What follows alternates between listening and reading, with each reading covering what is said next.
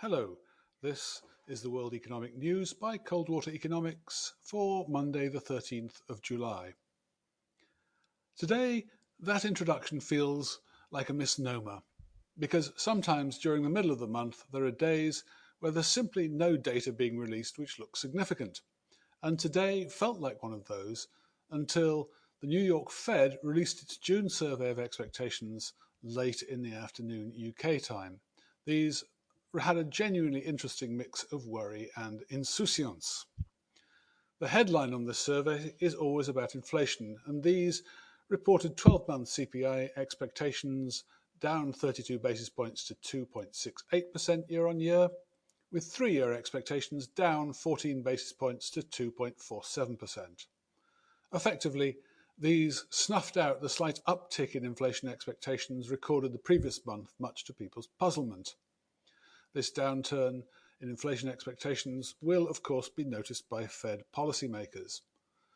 But it's the other indicators which look more interesting.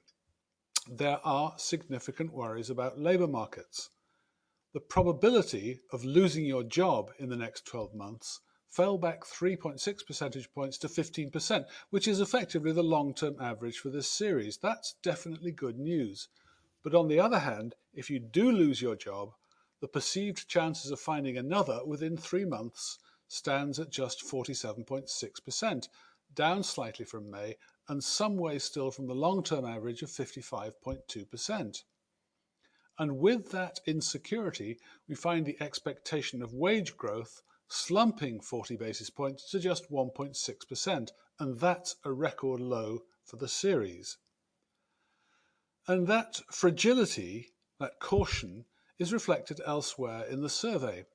Chances of moving house within the next year slipped a further 71 basis points to 15.7%, which is against a series average of nearly 19%, even though 12-month house prices were expected to rise 2%, and that's up 137 basis points on the month, and up back from zero in April.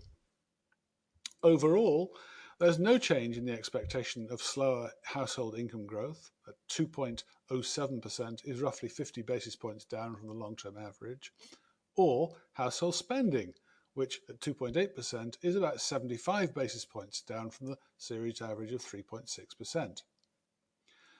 The obvious conclusion from this survey results is that there's no foundation to expect a particularly dramatic, broad-scale rebound in the economy over the next 12 months. The fragility is there, the caution is there. Elsewhere, the main news is probably the 77.6% month-on-month rebound in Australia's new home sales in June.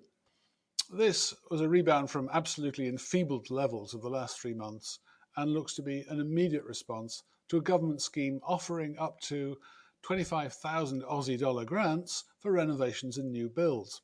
Well, offer enough money and you get the sales.